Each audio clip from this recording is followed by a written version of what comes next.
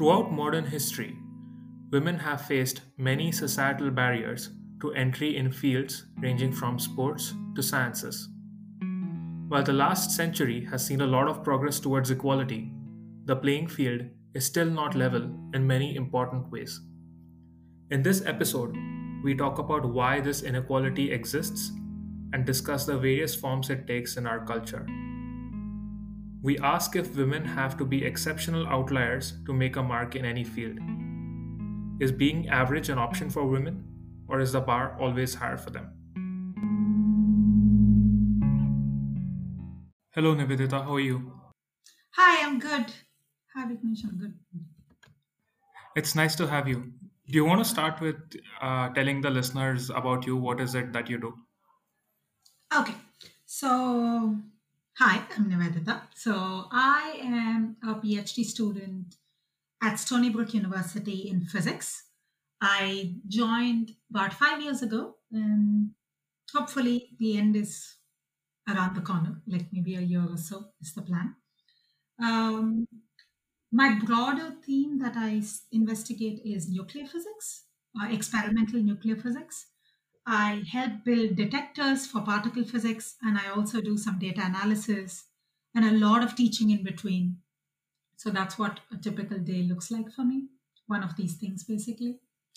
Um, what else? That's it about me in the line of PhD. Today, I think overall, the broader theme we were going to talk about is what it is to be a woman in physics. And also within that, wrap the idea of failure in this. But let's see how this goes. Yeah, for the common person, do you want to briefly tell why it's important to study nuclear physics? Oh, I mean, sure. of course, Absolutely. Yeah. from the obvious application of nuclear energy, what else is there that's interesting specifically to Okay. you? Good that you brought up the question in that specific fashion. Um, I, although, okay, I have got nothing to do with nuclear energy, like zero, zilch.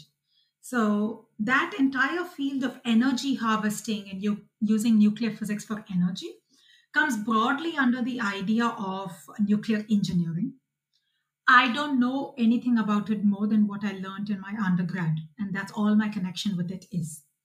So then, what does it mean that I study nuclear physics? Um, a lot of people might have heard of this organization called CERN, which is in Switzerland. It hosts a large hadron collider. Basically, it's this big ring of 27 kilometers in circumference. And in this ring, they basically, in counterclockwise and counterclockwise, they bring protons and they collide them head on collision and they study fundamental interactions using this collision. The second biggest such collider lab, is actually in the US, in the state of New York. It's called Brookhaven National Lab. They study a different branch of physics called different type of physics, you can say. Uh, the force we study is called strong nuclear force, things that bind a proton together, things that bind, there are elementary particles inside a proton called quarks, things that bind the quarks together. So, to study these more complex systems, what Brookhaven National Lab does is they also have a collider called the RHIC, Relativistic Heavy Ion Collider. And they bring together, instead of colliding proton and proton like CERN does, they collide gold nucleus on gold nucleus. And using these heavy nucleus collisions, they study fundamental interactions within a nucleus. So, and I study right after this fundamental interactions. Each of these are, you can consider them to be like a mini Big Bang or whatever. Right after this, there is a plasma that is formed, and I study properties of this plasma. When I use the word right after this, after the collision, what I mean, the time frame I mean is around 10 to the minus 20 seconds. So it's really, really right after it that this plasma is created. And it lasts for only about like another 10 to the minus 7 seconds or so. And we have signatures from this plasma that I can detect in my detector. And I use this to study the plasma. Uh, Sorry for a long detour or whatever, but this is what I do. And this, as of now, it's anybody who tells you or gives you a list of practical application is lying to you. There is no, at this point, there is zero practical application, but that's how science develops. It starts off with a curiosity, it starts off with people wanting to know just because they want to know why things happen a particular way.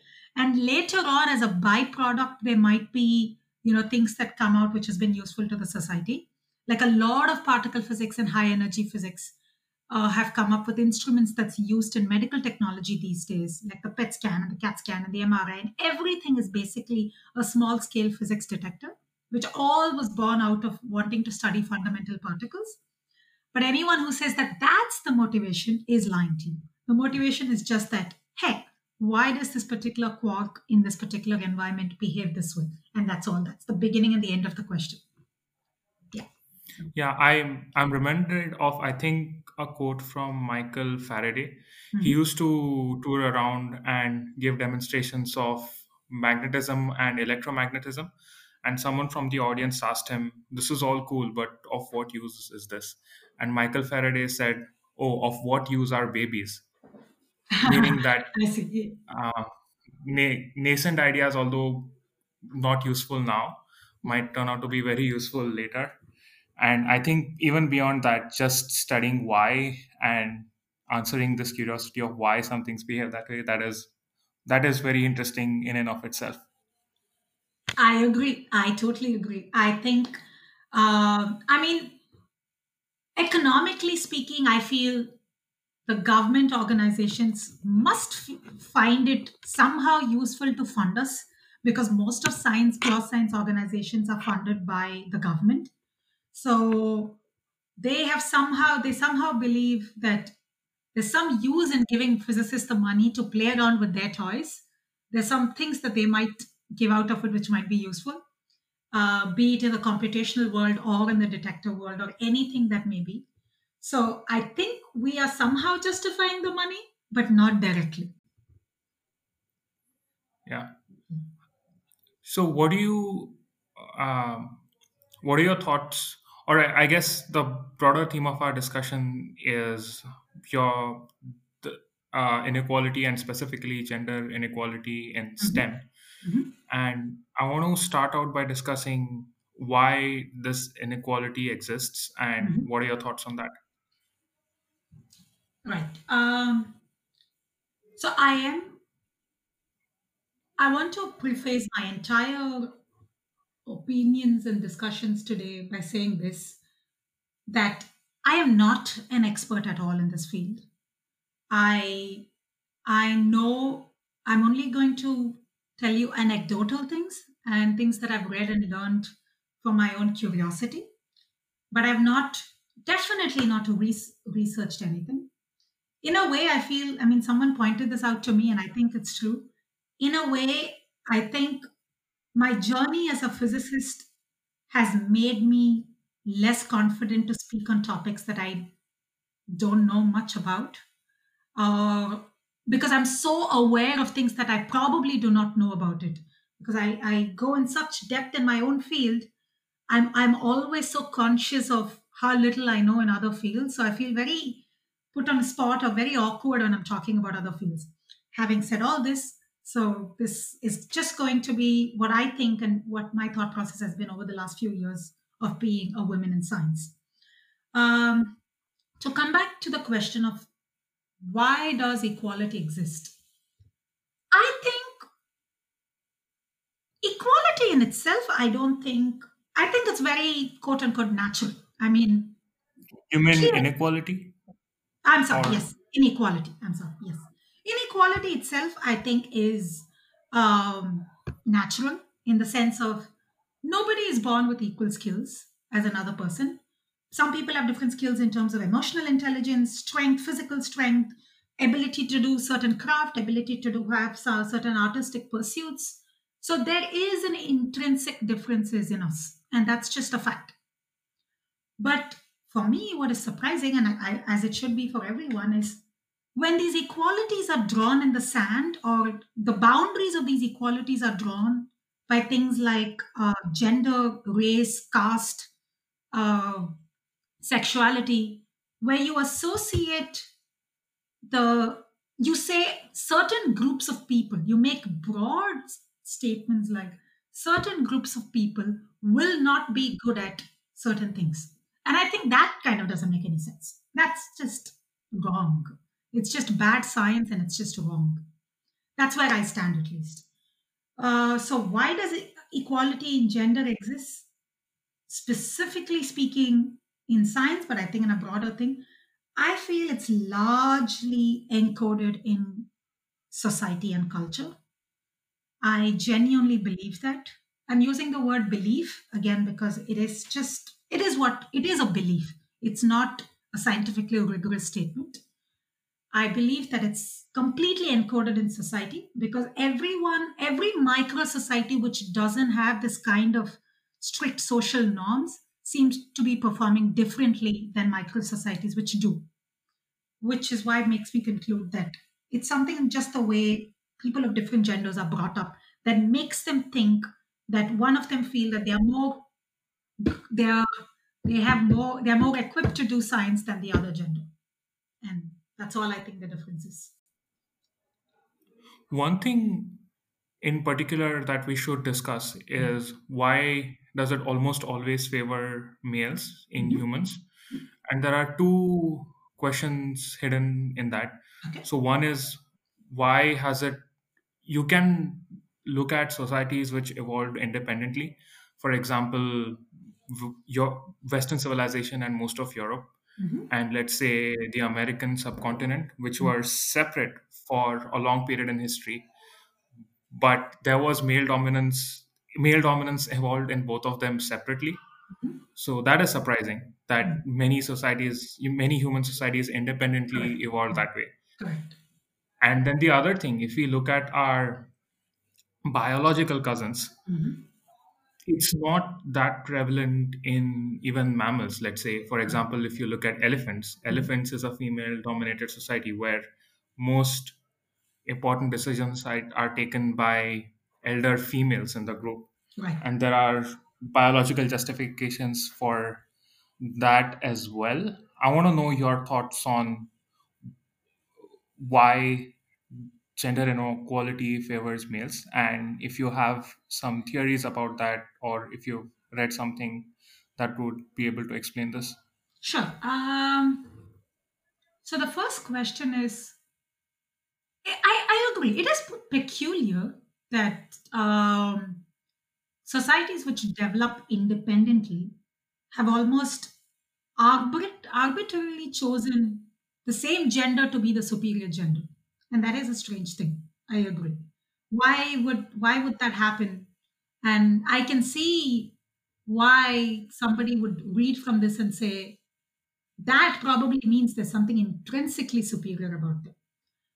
But I would like to challenge the notion of independently developed society because I'm more and more conscious of the fact that what we consider as independent societies have had such long years of uh, trade and exchanges and cultural exchanges that today we feel like it didn't exist in that century.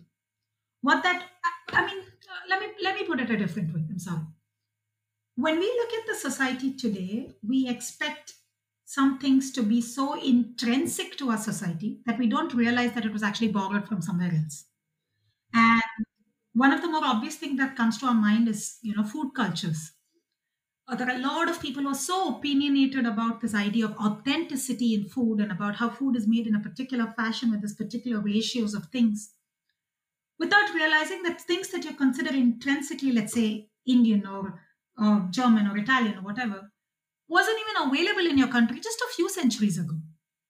Like, for instance, potato, which is like so omnipresent in the entire Indian subcontinent, was not even there. It came to India like in the 18th century or something. 18th century, that's very, very new. But I think an average person thinks that potato has been in the country for 2000 years, if not more, which is not true. So there's a word that my friend recently used in a different context called the social memory, I think. We think we are made to believe that society as we live today has always existed this way, and we kind of project into the future like that without influences. So I'm challenging that part of the statement that independently evolved societies have all come up with male as the superior this one. What I believe is it could be possible that independently evolved societies have had different social hierarchies, be it male, female, and also there are these tribes which have this thing called a super uncle, which is basically this trans people who are the lucky or the dominant groups in society. But I think there have been worlds like influences on global scale, be it Christianity, be it colonization, be it the entire imperialistic idea, all of this which happened on a more global scale, which kind of dictated certain rules of society and changed the existing society from how it was. Uh, One other example is this idea of how the Britishers brought the idea of shame to women in Kerala. How most women in Kerala never wore a blouse at all. They only wore like a skirt or a sari below their waist. And this idea of shame was something that was introduced by the Britishers. We don't think of it like that. We think of blouse and sari covering your breast as something so intrinsic that we don't think that a colonizer could change the society so much you don't even know how it existed before unless you research. Okay, sorry for long going off in a tangent. But what I'm trying to say is, I don't think I don't think it's true that independent societies develop with male as superior. I think people might have done research about it. I am not certain. But as far as I know, it could very well just be a dominant force which dictated and made sure this is the way it is. Given that it is, You can certainly sure. Yeah, go ahead. you can certainly say that about European colonization. And the fact about the women in Kerala, that is very interesting. I didn't know about that. But even if we don't have an answer for this now, Mhm. I guess we can at least bring up this open question. But I think one examples of societies which stayed apart for very long is the American subcontinent versus the European subcontinent. This you're I think talking it's safe about to say that for before Columbus? Are you talking about the tribal times or yeah, okay, the Native yeah, American times? pre-Columbus, Yeah, okay. because they were so far apart that they weren't immune to each other's diseases. But uh, still, they had these two separate societies had male dominance even before even before they were introduced to each other. You may So be right, but do you know for certain that the Native American different tribal groups, which they themselves did not communicate much with each other, they themselves lived their own, microcosms of society. I haven't read it. It could be true. Do you know if they were genuinely male-dominated societies? I feel like yeah, I feel like it's possible that they were not. I'm not saying they were not, but I'm saying it's possible. And just that this I entire think move to America changed it. Yeah. if there were significant portions of them which were not, Mhm. it would stand out as a very significant outlier. Like we would have known about it if it was not. See, but that's the thing. I mean, this is why I gave the example of this women in Kerala. Oh, by the way, it comes in this book by this The Ivory Throne by Mani S. Pillai. This story about this Kerala Hmm. woman. Anyway, um, Hmm. the reason I told about the Kerala women is that the British history in India is a very recent history. And still we have Hmm. forgotten that different societies of in India lived very differently prior to the British. And there was a uniformity that was introduced amongst the like across the continent by the British.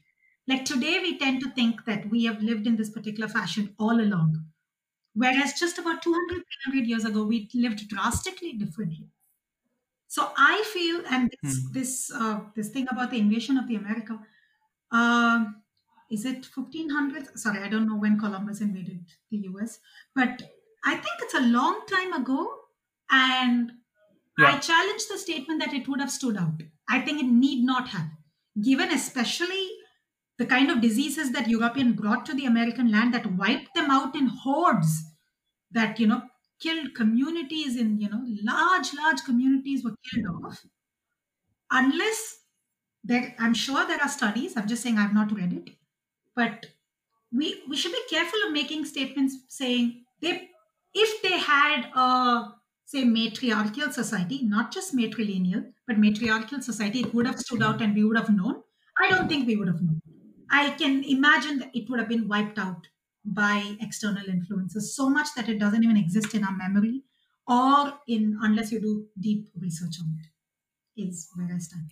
Yeah, that's a good point because there is no way of getting history from beyond that, Correct. beyond from before that point, right? Correct. Yeah. Yeah, I agree. That part of history would be very difficult to trace back. The other thing you brought up is how recent the British invasion of India was, or at least when they left. Mhm. I think, so if you say from the constitutional standpoint, Mhm. 70 years, Mhm. that is that is just like one person old. And Absolutely. having an entire nation that is one person old, it's definitely an outlier. And I think people don't think about that quite often. Absolutely. Very true. So yeah, coming back to, there was a second part of your question, which is why male? So given that, okay, fine, whatever. Let's say it's developed for whatever reason, but why men? Why not women? Uh I don't have an answer. I I have I'm going to I'm going to there is a common theory of why male dominated society is attributed to physical strength, and attributed to the idea of, oh, we have been developed, or we have evolved from a farming based society, and because of which the physical strength is what mattered the most, and which is why men form the head of the household. The On first glance, I think this makes sense, but there's something I read in this book called Sapiens by Yuval Noah Harari. I'm sorry, something in my throat. By Yuval Noah Harari, which I thought was very, very interesting. He says, if you look at, let's say, colonization, it's not that it's the powerful country which colonized the less powerful one. It's typically the weak, barbaric countries which colonized a and really rich and wealthy countries. Similarly, uh, if you look at basically, and if you look at kings and army and the way infantries are formed, the strongest men are foot soldiers, not the one who leads the command. The person who leads the command requires a completely different set of skills. Be it, being able to, they need to be able to, say, talk different languages, talk across different community groups, bring people together, be a little diplomatic. And scientifically, it's shown that women are better at all of this. So it cannot be strength.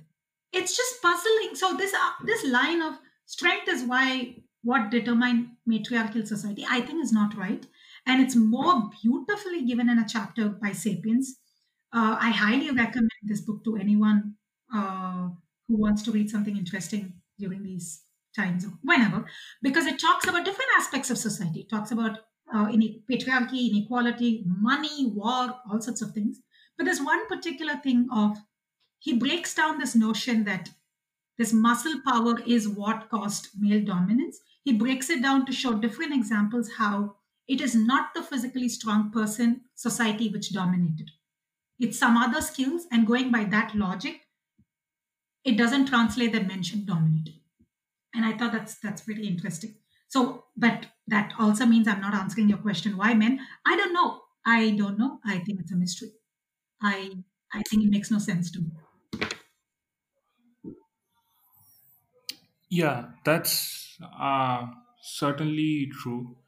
And maybe if we find an answer to why this has happened like this, because it's clearly not a coincidence. And if we ever learn why in a conclusive way, maybe it'll get us further into solving this problem.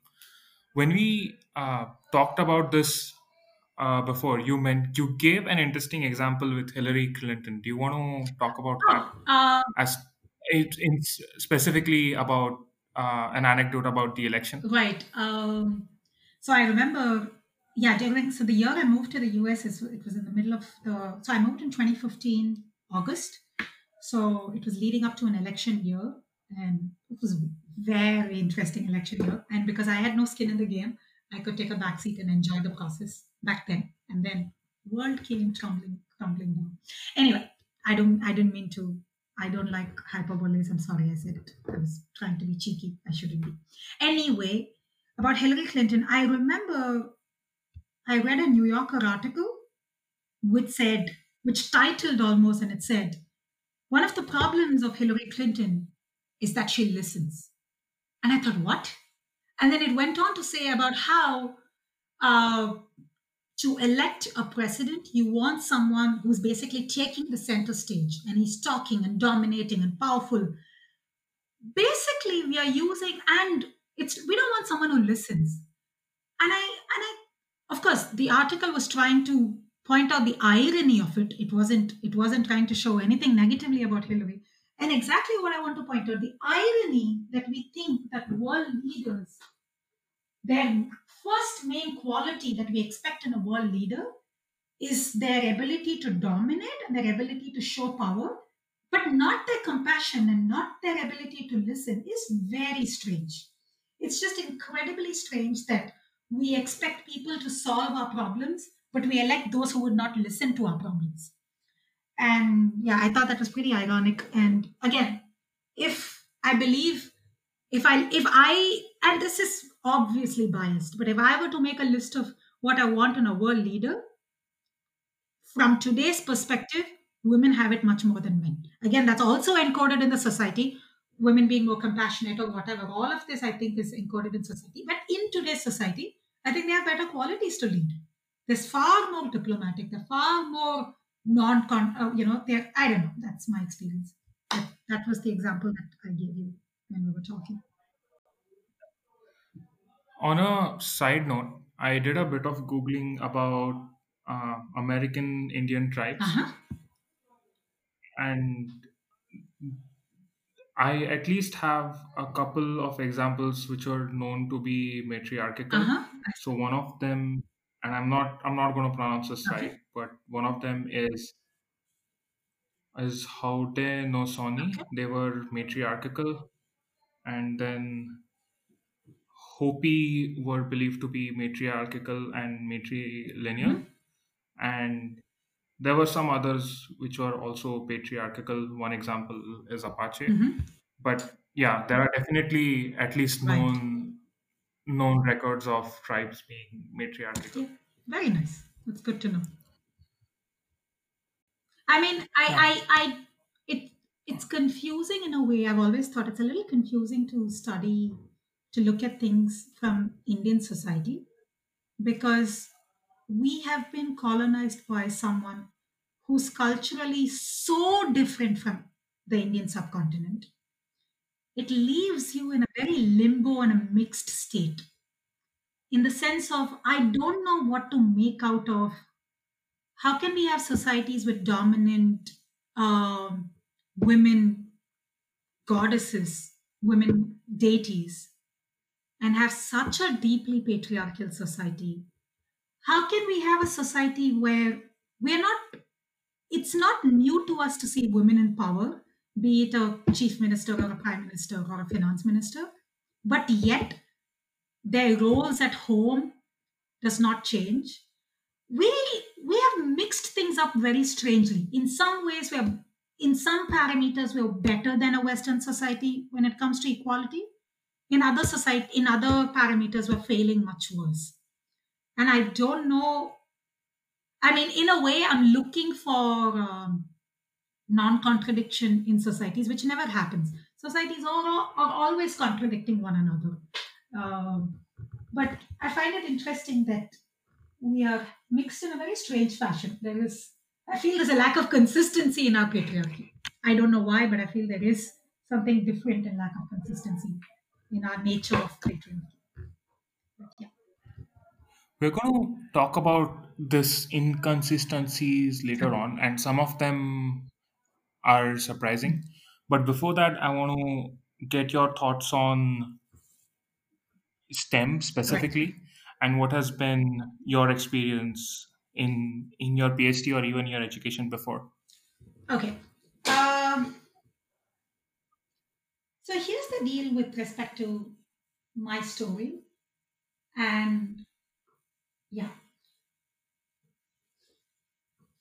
it's so I'm going to say this because I think it's okay. Sorry, let me try again. I sometimes get very confused in my own thoughts. Sorry, let me start over. What are my experiences? Okay.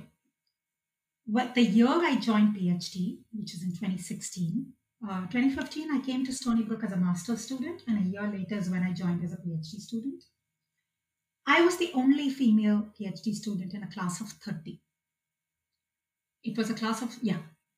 And, but I didn't feel very, anything weird about that.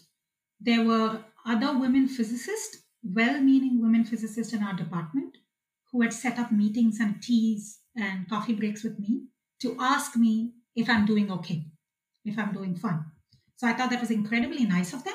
But at the back of my mind, I remember thinking in 2016, it's just 4 years ago, I remember thinking that's completely unnecessary. Why are you putting a spotlight on the fact I'm a woman? I don't like it. And I used to think maybe that's the problem that you tend to put spotlight on women so they feel different, whereas they really are not. What I fail to recognize is that my upbringing, specifically with respect to my what I think of myself and my ability to do science, did not have a gender bias in the sense of neither my parents nor my teachers ever thought that I could not do something because I was a woman. And that made a huge difference, which means I never saw myself as being unequal to another man. So that's why it never mattered to me.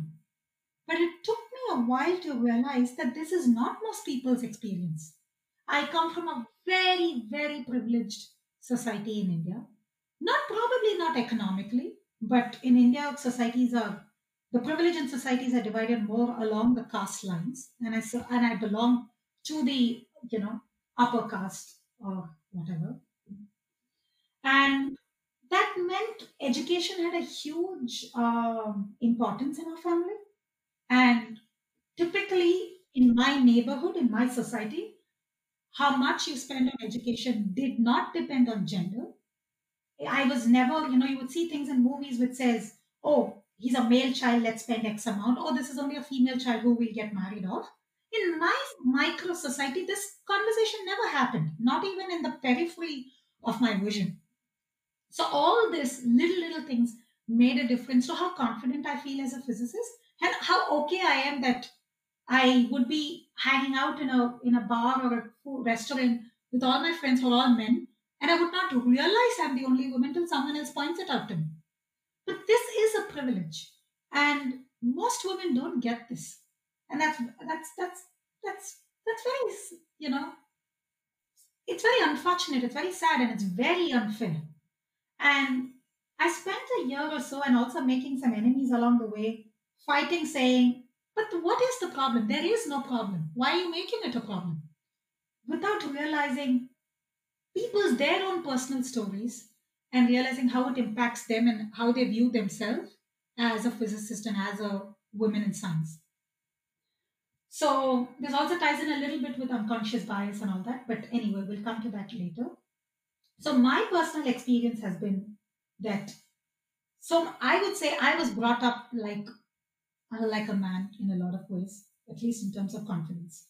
So, which is why even our department has got some really nice awards and things like that for women in physics to encourage more people to join.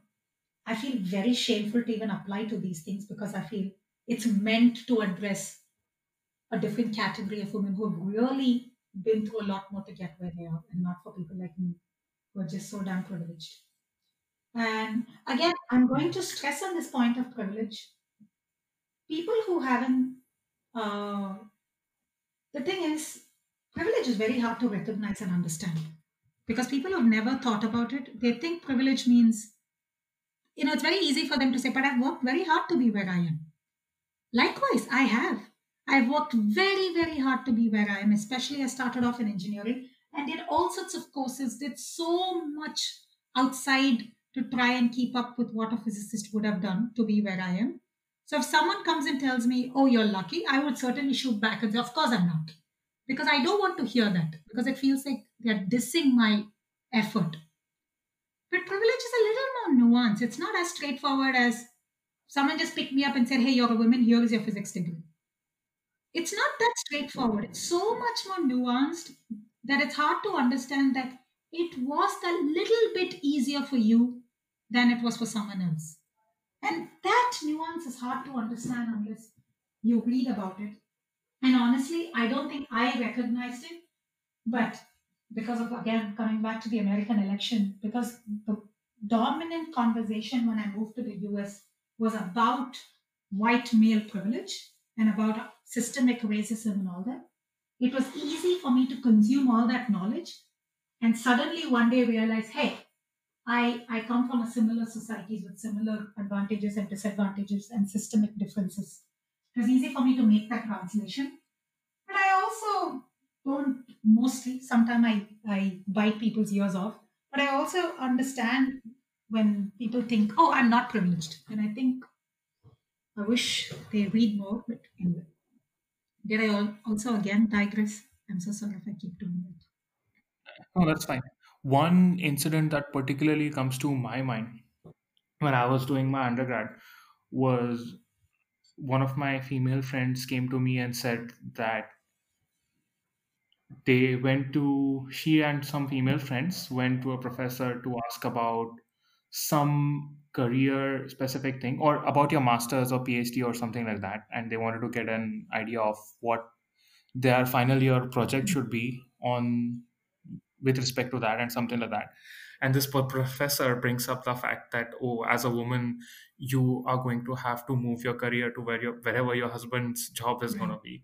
And I thought that was such a ridiculous thing for a professor to bring Mm. up, in especially when to the students you're teaching. And I didn't feel like there was any legitimate Mm. avenue for my friends to bring it up in. I don't think there is, up at that time, apart from just forgetting about it, there is anything they could have done. I agree. What can they do? I mean, that professor is a part of the society that we live in who mostly think this way. Yeah, we can challenge that one professor and complain about him, but this is probably me being probably cynicism or whatever. But what can that achieve? Because the problem is much bigger and it's so encoded in people's mind that I don't know the way out of it. Yeah. One thing you spoke about earlier was men being confident about their Yes. work. Do you want Oh, yes, to flesh that out a little bit? absolutely. And this ties back to the idea of failure a bit. Uh, See, Hmm. the thing is, I I can speak from my own experience. Doing PhD is very, very hard. If I explain my research to you, you might say, yeah, that seems straightforward enough. That's fine. And it is. The research itself, it's not like it's deeply complex or anything like that. But there is there is a difference between mulling. There is something about mulling over the same thing over and over for many years, which brings up all sorts of emotions from within you. There are where tears are measured in rainfall units. So during this process, you're bound. It's most of the time you're failing. You succeed very, very few times. But the moment you fail, it matters what you think about that failure and who you attribute that failure to. I strongly feel, firstly, there are scientific proofs that exist which says women tend to have more imposter syndrome. What does that mean? Imposter syndrome is when you think, I'm not good enough to be where I am today, and I fear that I may get caught. I feel like I am lying where I am today. People think I'm much better than I actually am. And one of these days, I'm going to get caught. So imagine, double dipped in batter of this imposter syndrome, doing your research and failing, not once, not twice, multiple times. It really hurts you. It really makes you think you're failing because you pretended to be, say, good at something, and now that's come crashing and burning, and now everyone's going to know you're not good at it. So you ascertain all the blame for your failure on yourself, and that deeply changes how how your confidence is, and it deeply affects how you're going to progress with that research, because you need to be able to make bold, crazy plans and decisions sometime. And you need to know if that doesn't work, that's fine. But a lot of women take the blame of failure on themselves much more than men do. And this is where it makes a huge difference. They start off as equal levelly. In fact, I would go as far as to say that when we begin, women are better physicists. Not because we are intrinsically better, but because for us to be where we are, it took us the journey was much harder.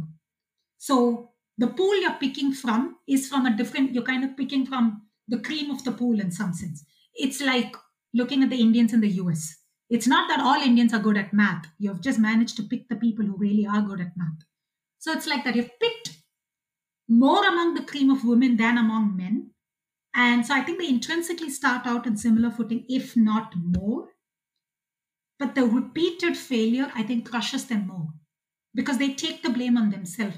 They deeply feel, I have been exposed. And I felt the same thing. I came in with an engineering degree, so huge amounts of imposter syndrome. In fact, after I was admitted, I emailed my professor at Stony Brook saying, I don't think I should take up this admission because I don't think I'm good enough. And he replied to me saying, we read hundreds of SOPs, and if we decide that you are good enough for this, why are you being hard on yourself? Why don't you come and try this out? And I did. And I said, okay, let's try. But I was so skeptical of my own ability to climb up. And I used to work hours to just keep my head above the water. And it seemingly felt like it was easier for other people. In a way, it was because most people came with a physics background. But again, referring back to, but in my childhood, I was not taught, I was brought up with quite a bit of confidence that I was able to push through these difficulties. Imagine coming to such a hard thing to do and constantly thinking, oh my God, like you won't even be able to solve an assignment in front of your friends because you're scared they'll find out that you don't know how to do certain mathematical notations. Whereas the fact is, most people don't. And most people feel confident enough to say, I have no idea. In a way, engineering, this cloak of I didn't do physics helped me because I used that as a cloak to say, I don't know, can you explain? Most people didn't have this cloak either. So anyway, coming back to failure, I think affects men and women differently, and that's just sad. We don't, people say sometime anecdotally. I mean, I'm not trying to blame again, but people say, "Oh, I know this one woman. She's an excellent physicist." I think what is more important is not that we have an equal opportunity as men to be excellent physicists, but that we have equal opportunity as men to be an average physicist, to be a bad physicist. Because men have the entire spectrum. Why are our failures not just that she's a bad physicist, but women are bad in physics? Why are our failures more broad stroke, painted with a more broader stroke than men's failures? They don't carry the weight of the gender on their shoulders, we do.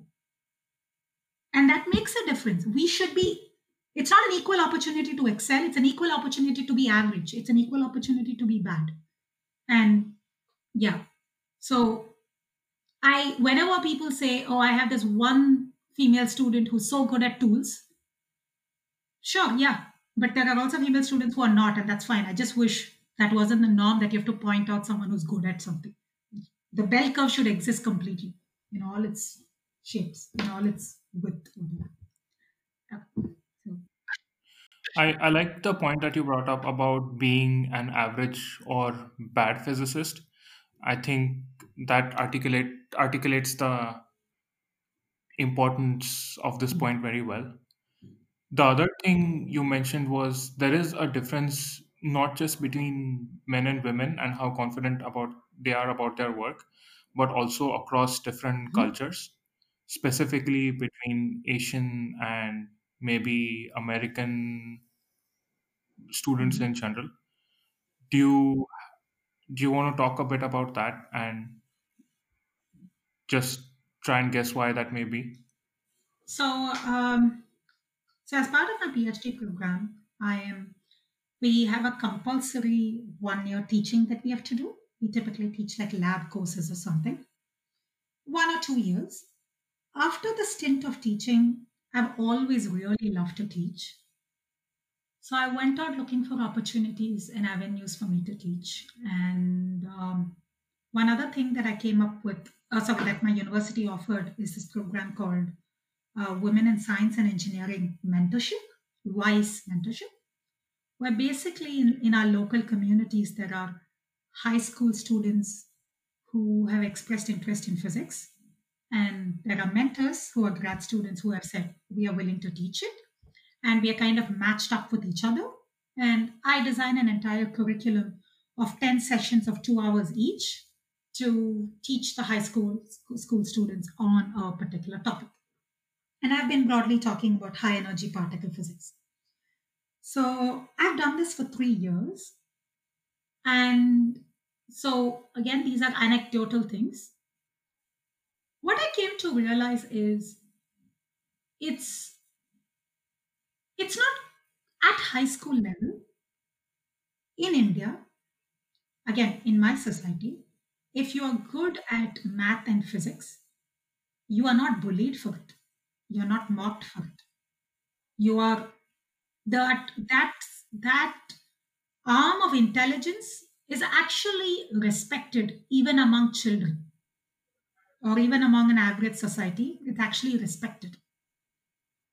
There is that difference here.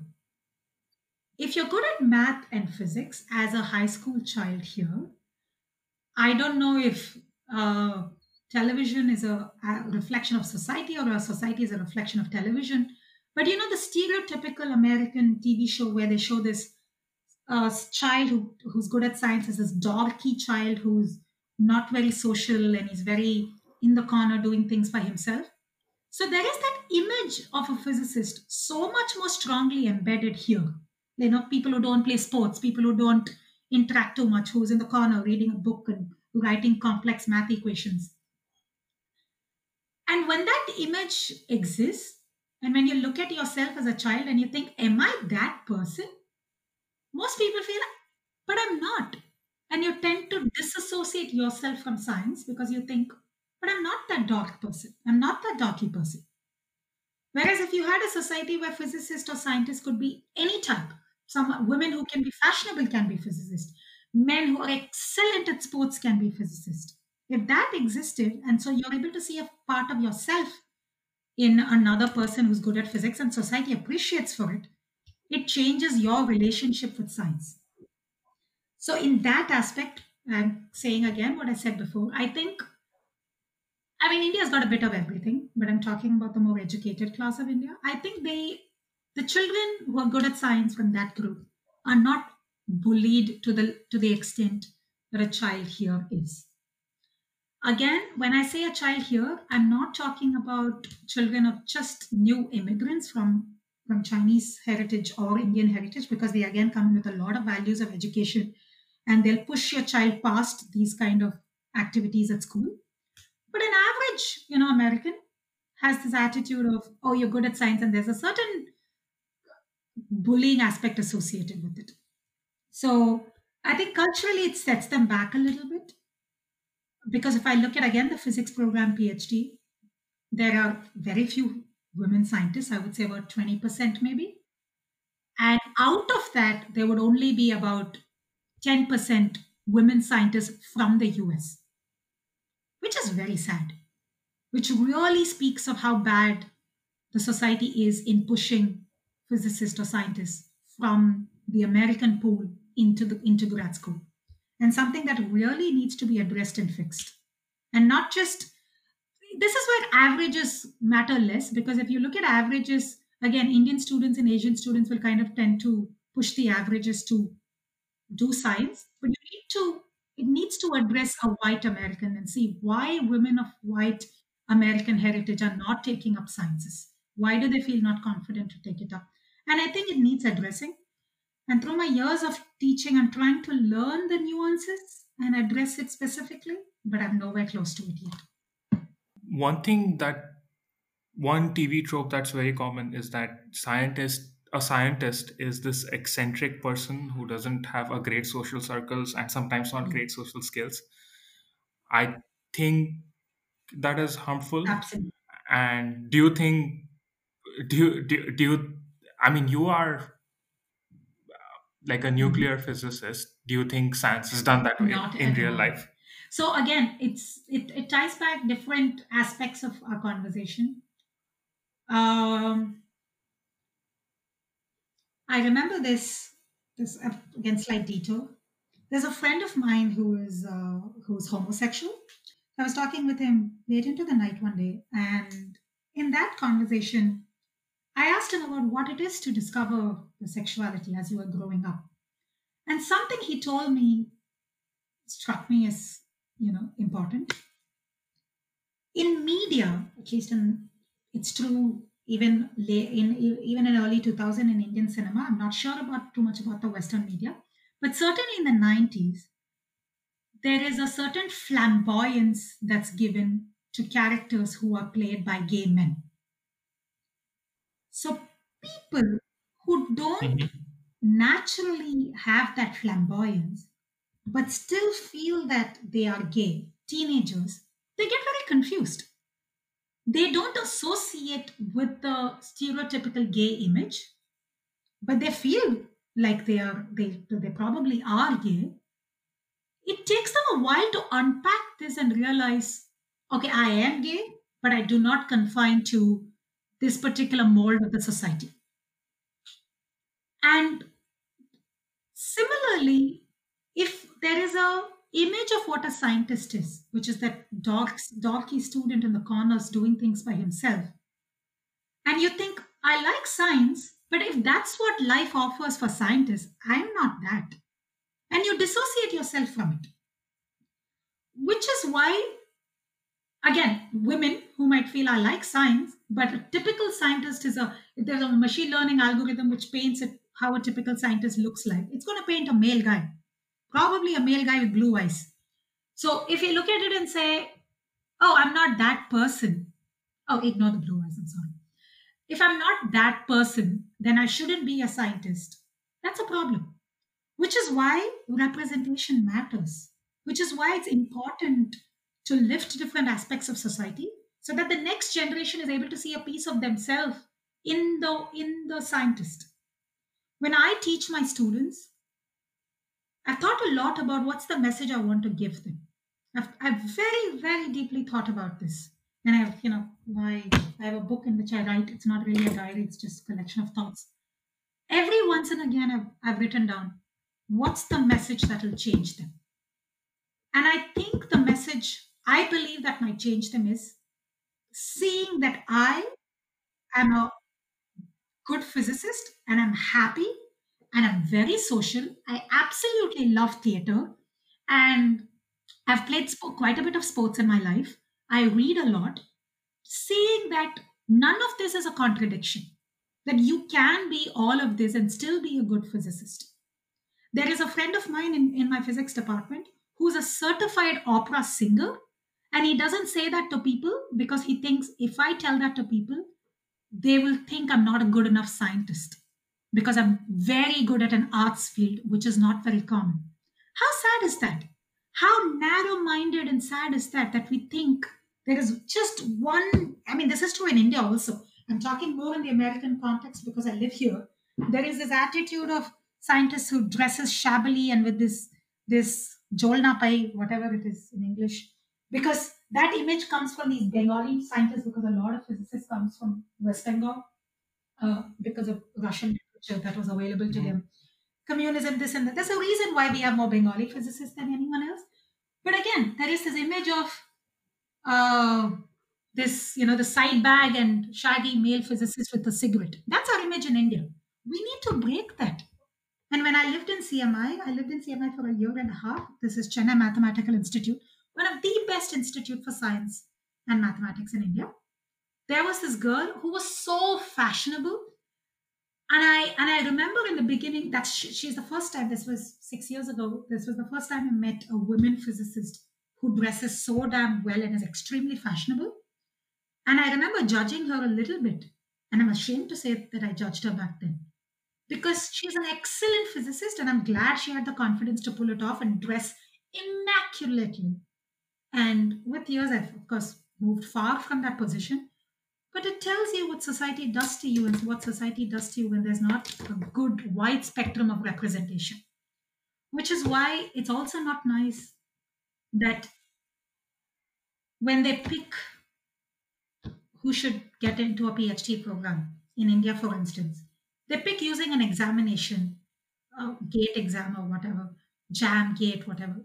It tests a very specific skill set in mathematics and physics. That's important, but that's not all that's important to be a good physicist. The amount of programming I do, the amount of I spend my life debugging, I spend my life fixing up things in my lab, which requires so much of electronics and hardware skills. You can't have such a narrow window to say this qualification makes a successful physicist. This qualification makes one type of successful physicist. That's it. So yeah. I wonder if this is reality informing media or media Question. informing reality.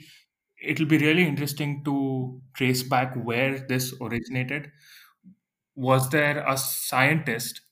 I mean, of course, that sci- if some media or some director or writer took an example of one scientist that he or she knew and put it into media, and that's been perpetuated, or someone just imagined that a scientist should be like this, and then after that, that's informed society. But it'll be really interesting to I find that mean, in out. a way, the number of scientists has changed by orders of magnitude in the last 100 years. If you look from 1900, where there were very, very few scientists as a whole globally, the number of branches of science has increased. And with that, the number of scientists. You cannot have one cookie cutters type of scientist to work across all of these fields. It doesn't work like that. So we are still using techniques from 1900 to determine whether someone will make a good scientist or not. Whereas what it requires to do science is so much more collaborative, such large scale experiments, experiments which are beyond talking specifically about physics. We are not living in the times of Rutherford and Neil Bohr, where they could set up a tabletop experiment to prove what they wanted to prove. Doesn't happen like that anymore. Peter Higgs had to develop a theory and wait for 50 years to be proved that Higgs boson existed. And every other theory from now on is going to take an even more time because the kind of engineering development you need, computational development you need to be able to prove something is becoming increasingly complex. The kind of telescopes you need to observe the universe becoming so damn complex. And you need a person who understands mirrors. You need a person who understands electronics. You need someone who knows machine learning and deep learning. So it's so broad what it is to be a physicist, and we need to our needs to be as wide as possible to catch people of this kind of talent into this pool to serve our own benefit. Yeah, one example that comes to mind about collaboration is Terence Tao, and I encourage people to listened to his lectures on small gaps and primes and how that was a collaborative effort through email. And someone made a fundamental breakthrough, and after that, uh, there were they sh- they made orders of magnitude more progress by just communicating with each other. So I think that's interesting, and people should know about that. The other thing you mentioned is how there are differences across countries. And there is this one thing I think that's important to talk about is a study which has been published, I think, 2 years ago or 3 years ago, and it's broadly known as the gender equality paradox, which basically states that, I mean, through data, the scientists found that the more egalitarian a society is, the wider the gender gap. Meaning that if amongst the countries that have reduced the gender barrier to entrance into STEM fields, the STEM gap actually widens. And particularly, they have observed that in more economically developed countries, less women tend to choose STEM Mhm. fields. I there are This is a very nuanced statement, and there is there are various societal reasons for why this may be important to analyze, but I just wanted to get your thoughts on it first. I'm glad you brought this up because people tend to shy away from asking this question because they feel it might send a wrong message.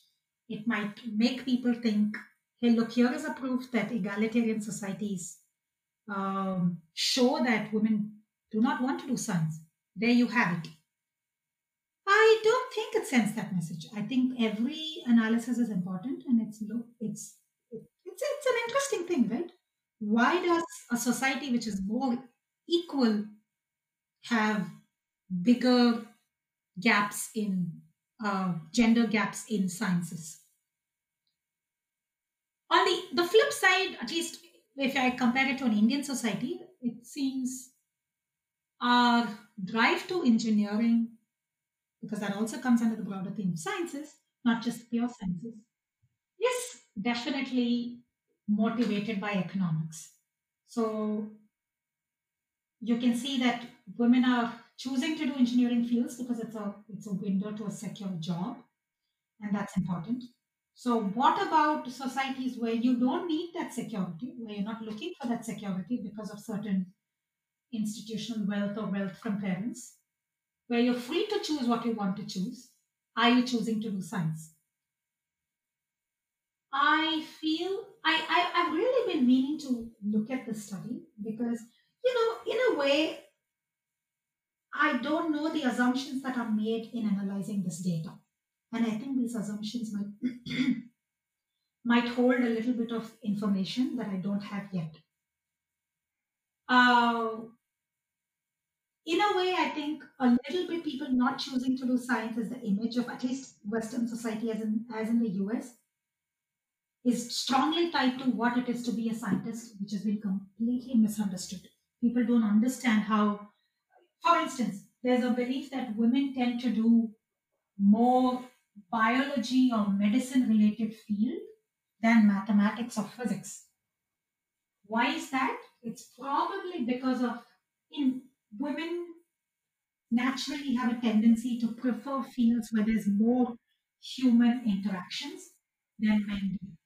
Is that social, genetics? I don't know. But given that that's true, the association of, oh, this is a collaborative field is stronger in the biological sciences than it seems so in physics. It's true to some extent, but it's also not true. Physics is also extremely collaborative. So is it this image that's making people not choose physics? Is it is it something else? I don't know. I don't know why there's a difference. I know for a fact in Italy apparently there are more women physicists than males, but that's counterintuitive, not counterintuitive. That's basically the reason for that has been studied to be that because it's a lower paying field, men are occupying spaces of higher paid fields than women, and there is again an economic side to it. So it's such a complex question because it's such a dynamical space, right? The society. So any paper which claims anything, I'm going to be very hesitant on making comments because I don't know the assumptions made while they are making this statement. So I'm not going to take the statement. I'm not saying I will disregard it, but I will look more into it before I say anything concrete. But I've read this and I find it is an interesting thing to look into, and I don't have an answer as to why this has happened.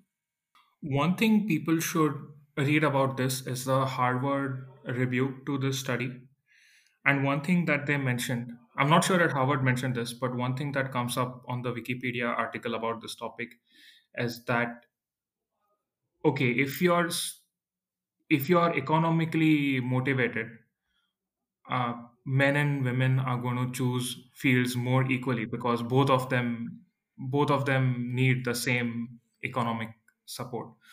But when you remove the economic incentive, it just amplifies the notion that society has already had. So for example, one thing that students or the students in this study associated with taking a particular field was their parents' belief in whether this field would be successful for them or not. So I think one of the reasons this could be happening is that if you remove the economic barriers, the biases in societies are just enhanced because you remove the economic incentive for people to choose a field of not of a field which is Right. not of their liking. But I think even if we currently don't have a good theory to support this, or if we have, even if we are not sure what to make of this, I don't think people should just discard this Absolutely, you're data. right. I think it is the biggest study of its kind. I believe it's done across many countries, and we should keep thinking about it till we have a good Certainly, yeah. answer for it. But I want to make a comment. It might be a little tangential. I 100% agree with you that you can't discard this data because, again, that's a bad scientific method. You need to be able to, you can't let your biases that, oh, everyone is equal, when men and women are equal and they can achieve things equally, not value such a data and try to understand this data for all its merit. Um, Having said that, one thing that is interesting to note is the field of uh, eugenics. Have you heard of this field of eugenics? No, what does that mean? I find this very interesting, right? So, when we take crops, we have today managed to take crops and modify it and selectively breed it to be able to just give a crop which has got a high yield. Similar with breeds of animals. We have done genetic modification to a lot of things to be able to breed a certain trait that we have considered to be more valuable. So, the study of eugenics is the belief that we can cultivate a human society which is more intelligent than the average human society by only pooling people who are smart and making them, mate with one another, whatever. So be it. So, when I first heard it, I thought, again, leaving ethics aside, there is certainly a huge ethical question to this. I'm not going to go there because that's a different topic. That's an interesting thought. I mean, I would say that seems like a natural step, right? It feels like, okay, if you're able to harvest things with a certain quality, you might be able to, quote unquote, harvest humans with a certain intelligence. So, hugely funded study in both America and in the US, in both America and in Europe, primarily starting out of the US. And one of the most famous labs called the Cold Spring Harbor Lab, which is a biotech lab in Long Island again, which was based on the belief that white people are superior, they are more intelligent. So there was forced sterilizations. There was all sorts of, they're not even gray ethical area, completely in the wrong to show and prove that, or to make a society which is white dominated, white supremacist, because of the belief, because of the fundamental belief that white men or women are better, intrinsically better than black men and women or brown men and women. And a similar thing has been done in India also across a caste thing. This was during the British times. A friend of mine wrote an article about it. His name is not, the scientist's name is not coming to me, to understand if people are, why are, the assumption was that Brahmins are more intelligent. And the question was, why are they more intelligent? How can we use this? But today, after, you know, they pretend like this didn't happen at all, but all of the KKK movement and all the Nazi movement are all from similar ideas of certain race is more superior than the other, and let's cultivate this race and sterilize the others. Now, why did this? Why didn't this work? Why isn't this true? Why isn't it? It lies deeply in the fact that intelligence is not primarily genetic, which is amazing.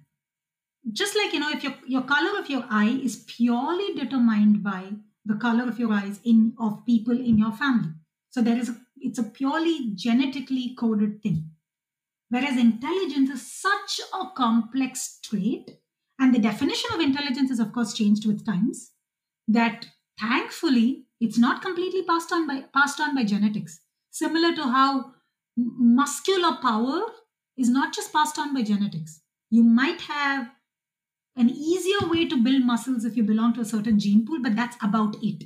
What you cultivate with that is much more important. I think the word they use is epigenetic, which is basically, I'm not sure if I'm using this word correctly, but basically environmental factors, social factors which make a difference. So, with time and with studies, we understand that this isn't passed on by genetics, it's something more, or rather, it's definitely somewhat passed on by genetics, but there's a more social and environmental factor, which of course led to huge amounts of socialistic countries which believe in equal opportunities. And today we feel that people have equal strength regardless of race, and race is a strange, arbitrary line. When I say we feel, I believe, people who actually look into literatures definitely will believe this. I feel the study of gender, it might take a similar trajectory. Studies which show intrinsic differences, there might be people who are willing to believe that those intrinsic differences are genetically encoded, but more complex studies which show that no, there are X, Y, and Z social parameters which influence, and societies which could develop to be a more equal society from which we look back on and think, okay, that was completely rubbish. It's an arbitrary line. This is a hope and a belief. This is how this journey would go. I'll try to find references of this and leave them Okay. in the description. But when someone studied what makes a genius, or I don't know, there was a study which tried to analyze what made someone successful Mhm. in their career.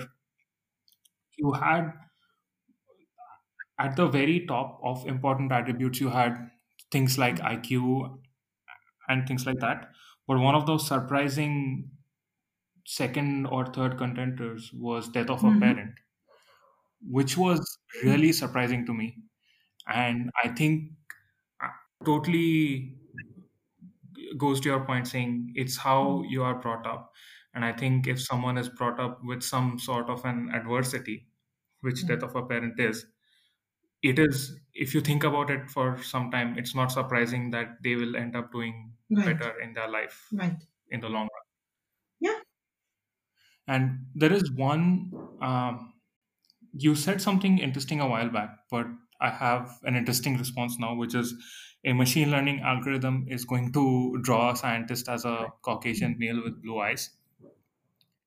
Uh, and I think there is a very real, there are very real examples in which this happens. So I don't know if you must have heard of GPT-3, right? This No, I don't know. OpenAI No. language model. Okay, but you can look it up in your spare time. But this is a problem with language Mhm. models in general. So what you try to do is, so one, if you have something that translates between language X and Y, one exercise you can do is translate from X to Oh, Y the and Y gendered to X again language, and and see you if you bring get it back back the to a same gendered X. language. Is that the thing you're talking about? Yeah. So if you translate, let's say she is a scientist Mm. into a language which does not have a gender and translate it back to English. So because the Mm. gender information is lost in the intermediate language, Correct. the algorithm doesn't choose to say they are a scientist, but it chooses to say, some algorithms make the mistake of choosing that he is a scientist.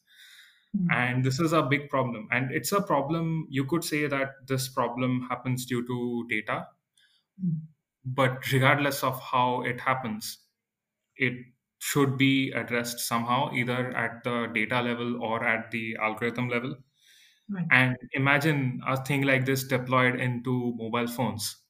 Mm. And if if if I mean, if it's not hard to imagine that, hey, someone might write an SOP or something and in the future, and you would translate it using some automated system, and if an automated system makes mistake like this, it could be really, really harmful.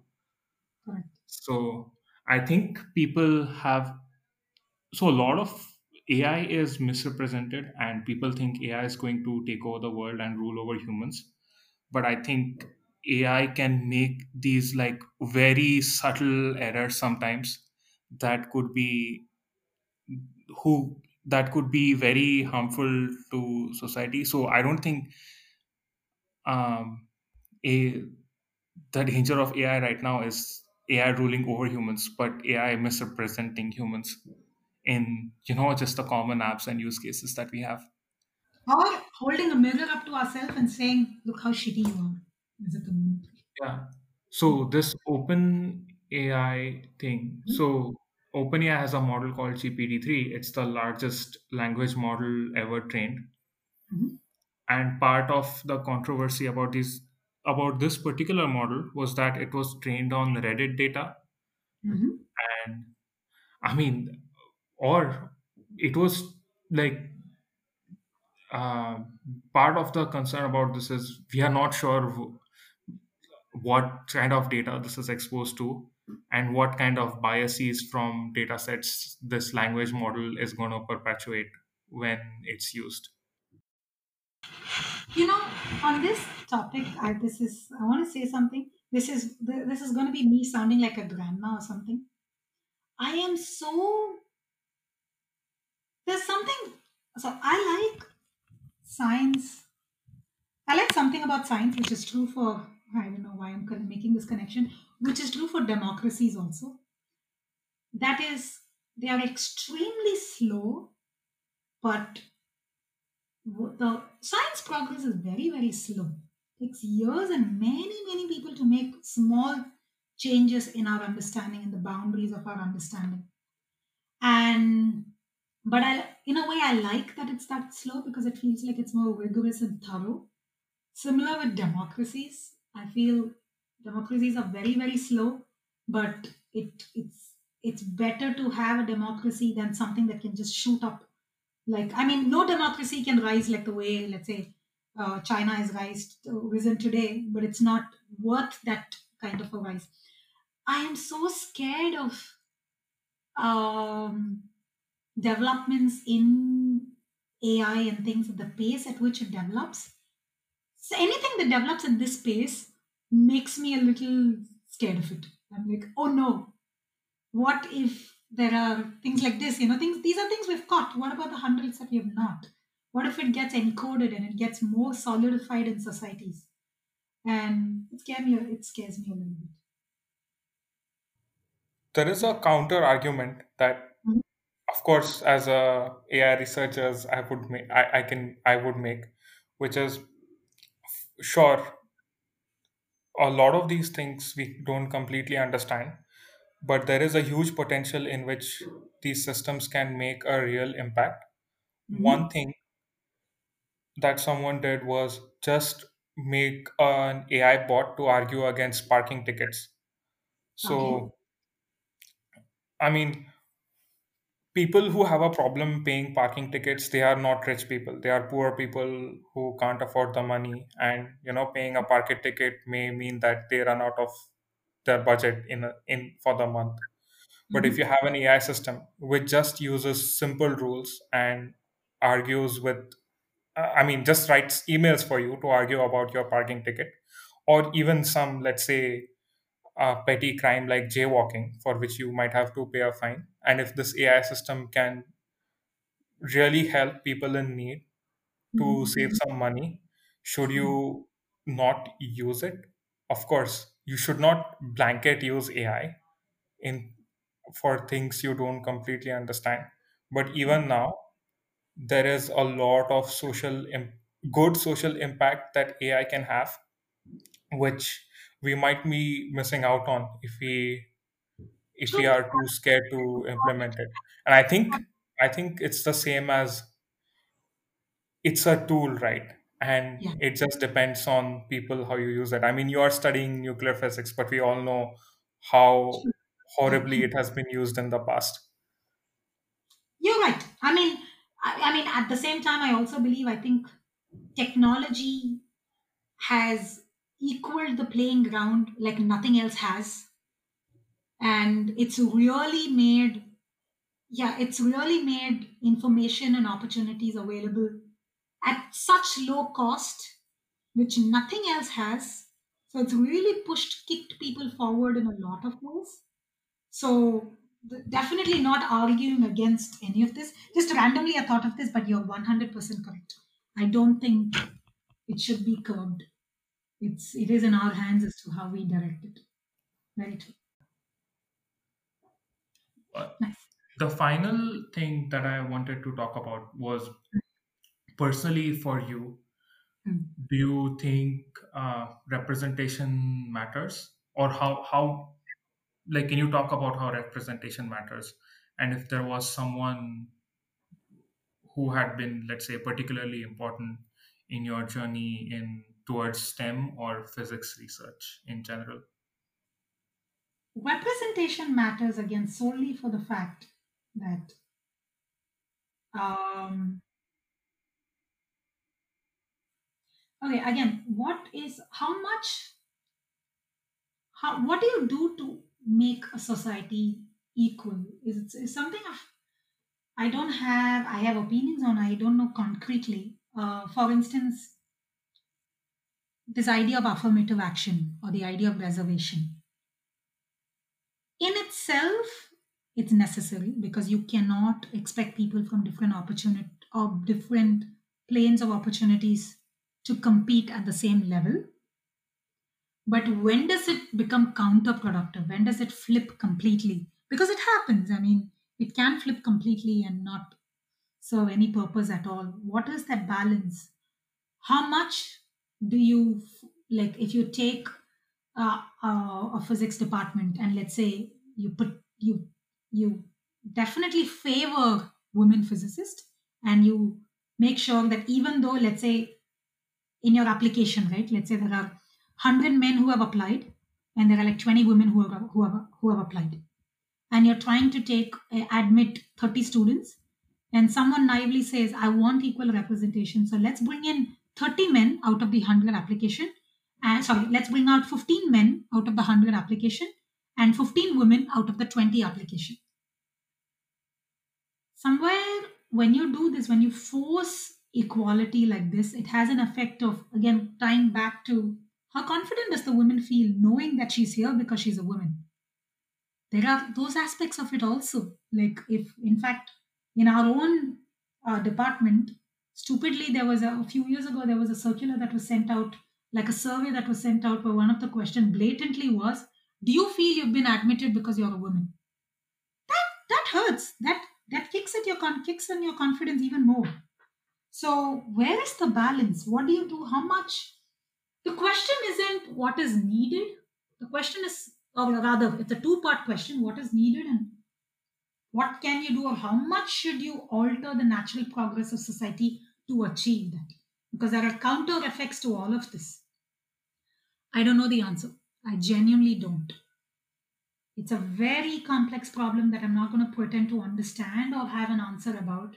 But I know for a fact that it's valuable to be able to see someone in the upper strata of that particular field who looks like you. There is an intrinsic value to that. It makes a difference that we see a woman prime minister. It makes a difference that we see a woman's defense minister. It makes a difference that you see position people of different color, religion, whatever in positions of power, because it makes you see yourself there. But how do we get to that? I don't know. I genuinely don't know. About personal story, I don't have a single role model. I don't. It's not one person with who I carry with me. It's a bit of a lot of things, a lot of books, a lot of I mean, my belief that women are equal to men is according to me, it's founded in science because I went looking for, are we equal in terms of being a physicist? So a lot of books, a lot of people, and I think it's helpful to, I mean, it's counterproductive even for men. I think when so I'm married and I have a couple of people, a couple of my friends who are all married, who are all trying to establish an equal relationship in terms of houseworks, in terms of cooking, in terms of everything. But it's very difficult for us to do that because on one hand, all happy marriages that we've seen in the past, or all the marriages that we look up to, it could be our parents, our uncles, whatever, have all been unequal from today's perspective.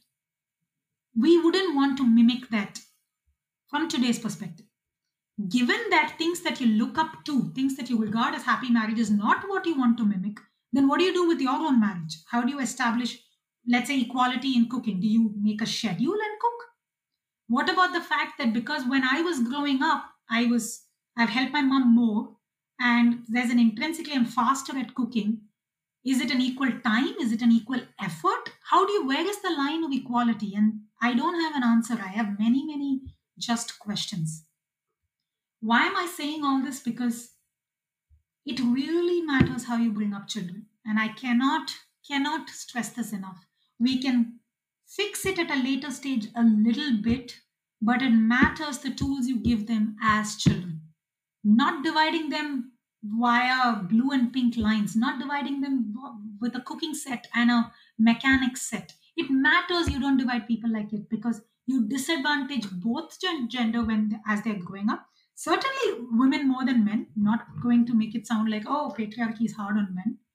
It's a little bit hard on them also because people who genuinely want to have an equal relationship, both men and women are struggling to do it because they have not come with equal skills to do it. And you have to correct it and constantly keep correcting it, and it's a tiring and it's such an uphill process that I understand if some people say this is not for me. So let's revert back to the way our parents were because it's easier to just establish along those lines given how we grew up. It matters that you're exposed to different aspects of society. My mom and my parents and my dad, they strongly, for good or for bad, believe that I should know a little bit of everything. I used to be my dad's sidekick when he fixed his car. I used to be my mom's sidekick when we need to make some bhakshanam for festivals, or savories or whatever for festivals. I feel I've come up. I am. Why this helps is not because today I'm good at all of this, but I'm not afraid of any of this.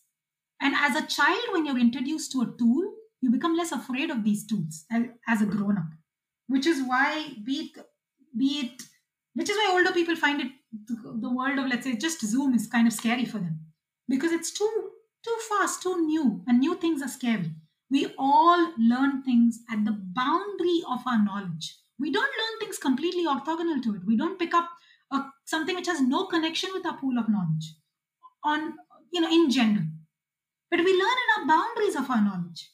The reason I'm able to be interested and learn and dip my feet in stock market is my boundary of knowledge in mathematics, is my boundary of knowledge in nonlinear systems, in understanding chaotic systems. My reason to try and do something in food is again a boundary of knowledge that I've developed. So bring up children, teaching them everything that you can think of to expose. I am going to go back to the adage of I don't think you need to be master of one. It's better to bring up children as jack of all trades, because then they will pick up what they need to become master on and still have all these in the background that they're not afraid of. And it's important to do that.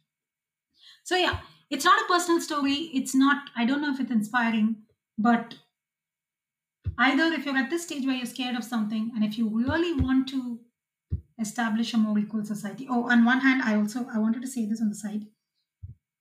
Recognize your unconscious bias, because if you just think that you don't have any, you're wrong.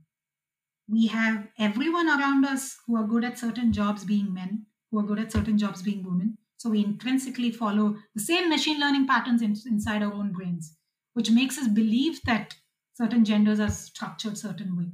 Recognize these and try to understand that this probably is more not genetic, and try and equip yourself with different skill sets and not mark artificial boundaries. And yeah, going back to, I wish we develop a society where women can be good, bad, and an average physicist. Yeah. Yes, that's very true. And I think there are a few important messages there. Of course, from apart from gender biases, I think it's important to note that we have to strive to make things better for the next generation than they are for the current generations. And this reminds me the anecdotes that you brought up from your childhood reminds me of this quote from Dune. I don't know if you heard of Dune, but the protagonists in Dune, they say about him that learning to learn was one of the first things he learned. Mhm. So I I, think I think a friend of I don't. mine Yeah. who's in the she teaches young kids. She was in TFI and now in Mantra and all that. She also at one point said something about the first few years is we teach them how to learn, and that's what it's about. Yeah, true. Yeah, go on. Sorry. No, yeah, that's all I had to say. Yeah, And I think that's a good note to end the recording on. What do you think? yeah, yeah. Sounds good. Yeah. This was And extremely wonderful. thanks a lot for your time. And one thing I want to mention towards the end is you said you don't know if your story is inspiring or not. I don't think it's important. I don't think that is important. I think what's important is that your story is true, and the Yeah, fact that it's a true data point amongst many data points that people could just be aware of or take inspiration from. I think that is good enough in and of itself. So thanks. I, that's a good point. Yes, I am. Yes.